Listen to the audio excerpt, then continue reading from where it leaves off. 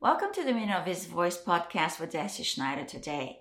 What I have on my heart is to talk about the rest of trust, or the rest of faith, the rest of trusting the Word of God, which really is what faith provides for us, because faith comes through the hearing of the Word of God. And when we talk about hearing of the Word of God, we're talking about the hearing of faith.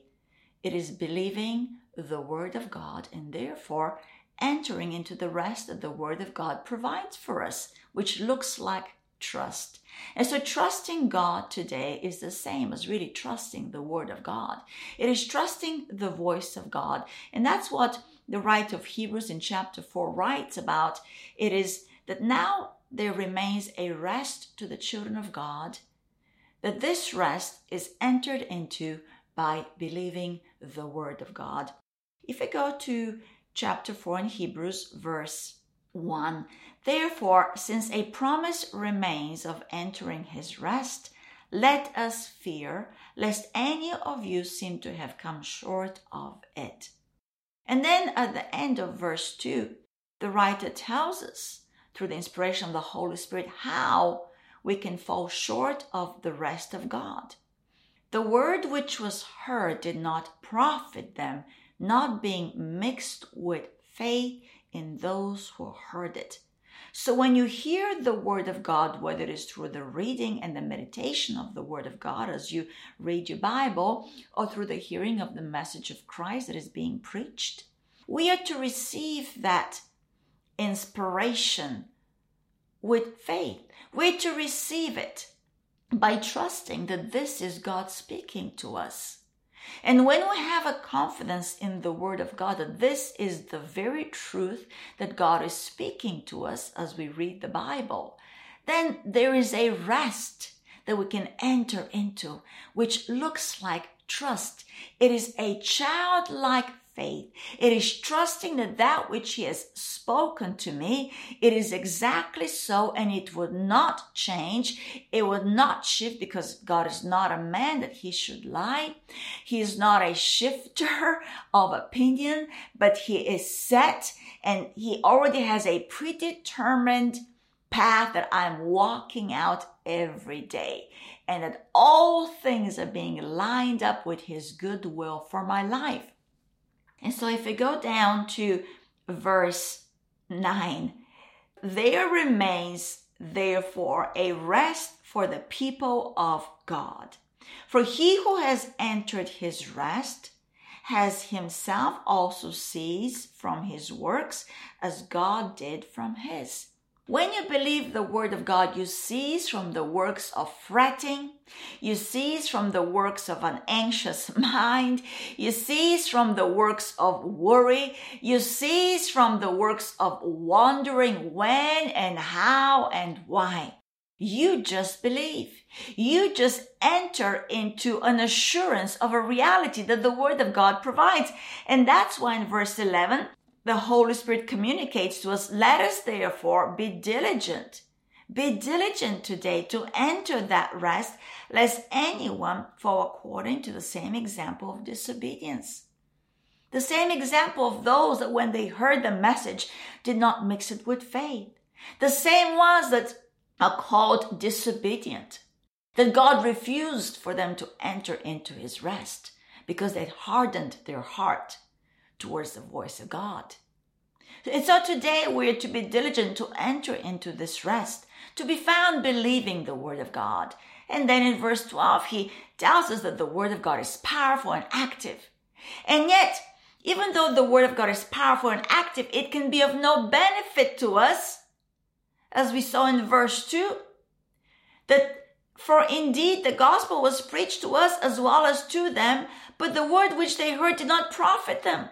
Even though this word is powerful, it's living, it's sharper than a two-edged sword, it can profit us nothing if we do not believe it. And so have a childlike approach of a humble heart towards God and believe his truth today. The same way that the centurion believed the words of Jesus.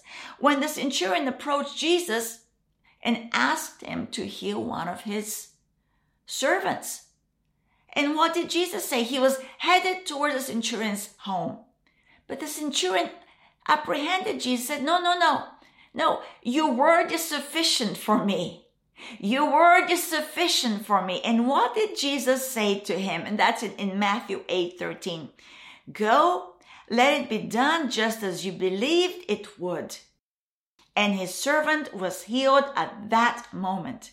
The New Living Translation of that verse is, then Jesus said to the Roman officer, go back home because you believed it has happened.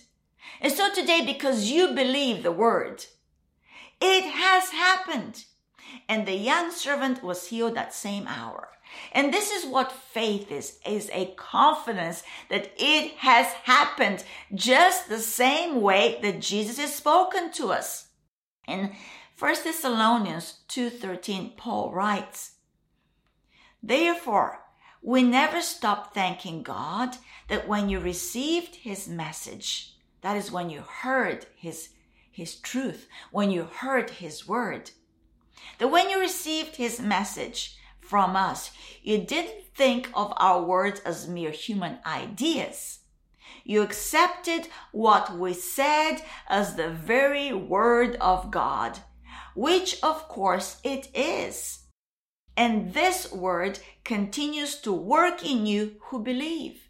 So the word is working in you even as you believe. And that's what the New King James Version, if we read the same verse, for this reason, we also thank God without ceasing, because when you received the word of God which you heard from us, you welcomed it. You welcomed it. Welcome the word of God. Receive it well. You welcomed it not as the word of man, but as it is in truth, the word of God, which also effectively works in you who believe. Yes, because the word of God is effective. The word of God is perfecting everything in your life when you believe that word. And so faith looks like that centurion that Jesus commented that he has great faith. Like that centurion said, no, your word is sufficient for me. And Jesus said that because he has believed that it is exactly what Jesus said, that is what great faith looks like.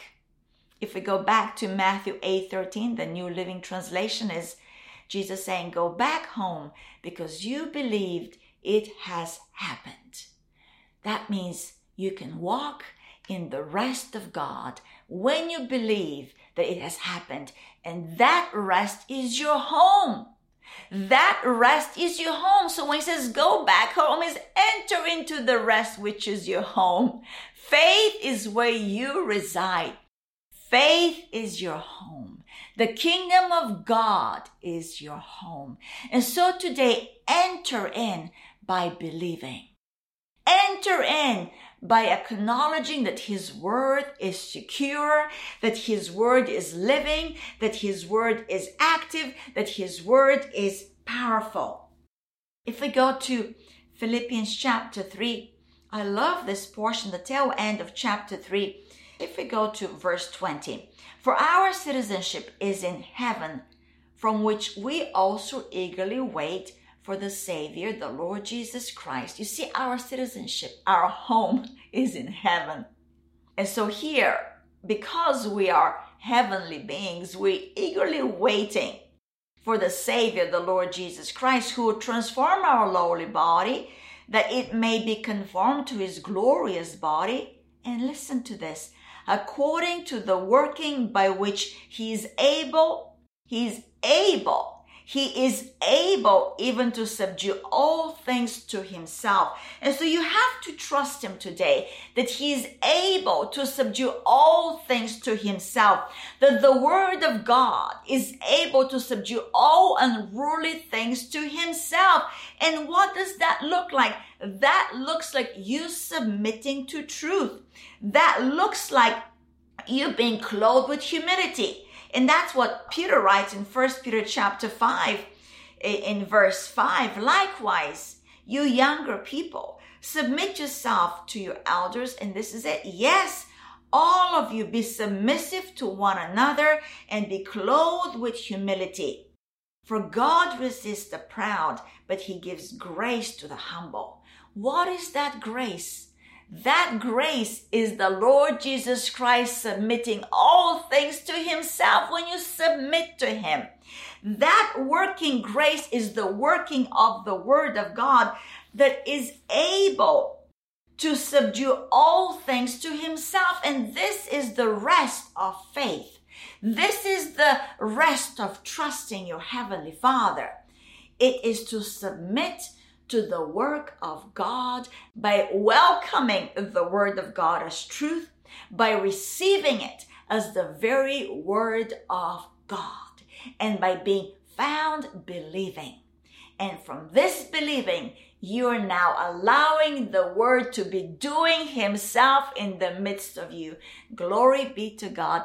Thank you for coming and listening to this podcast, The Dominion of His Voice with Deci Schneider. Be blessed.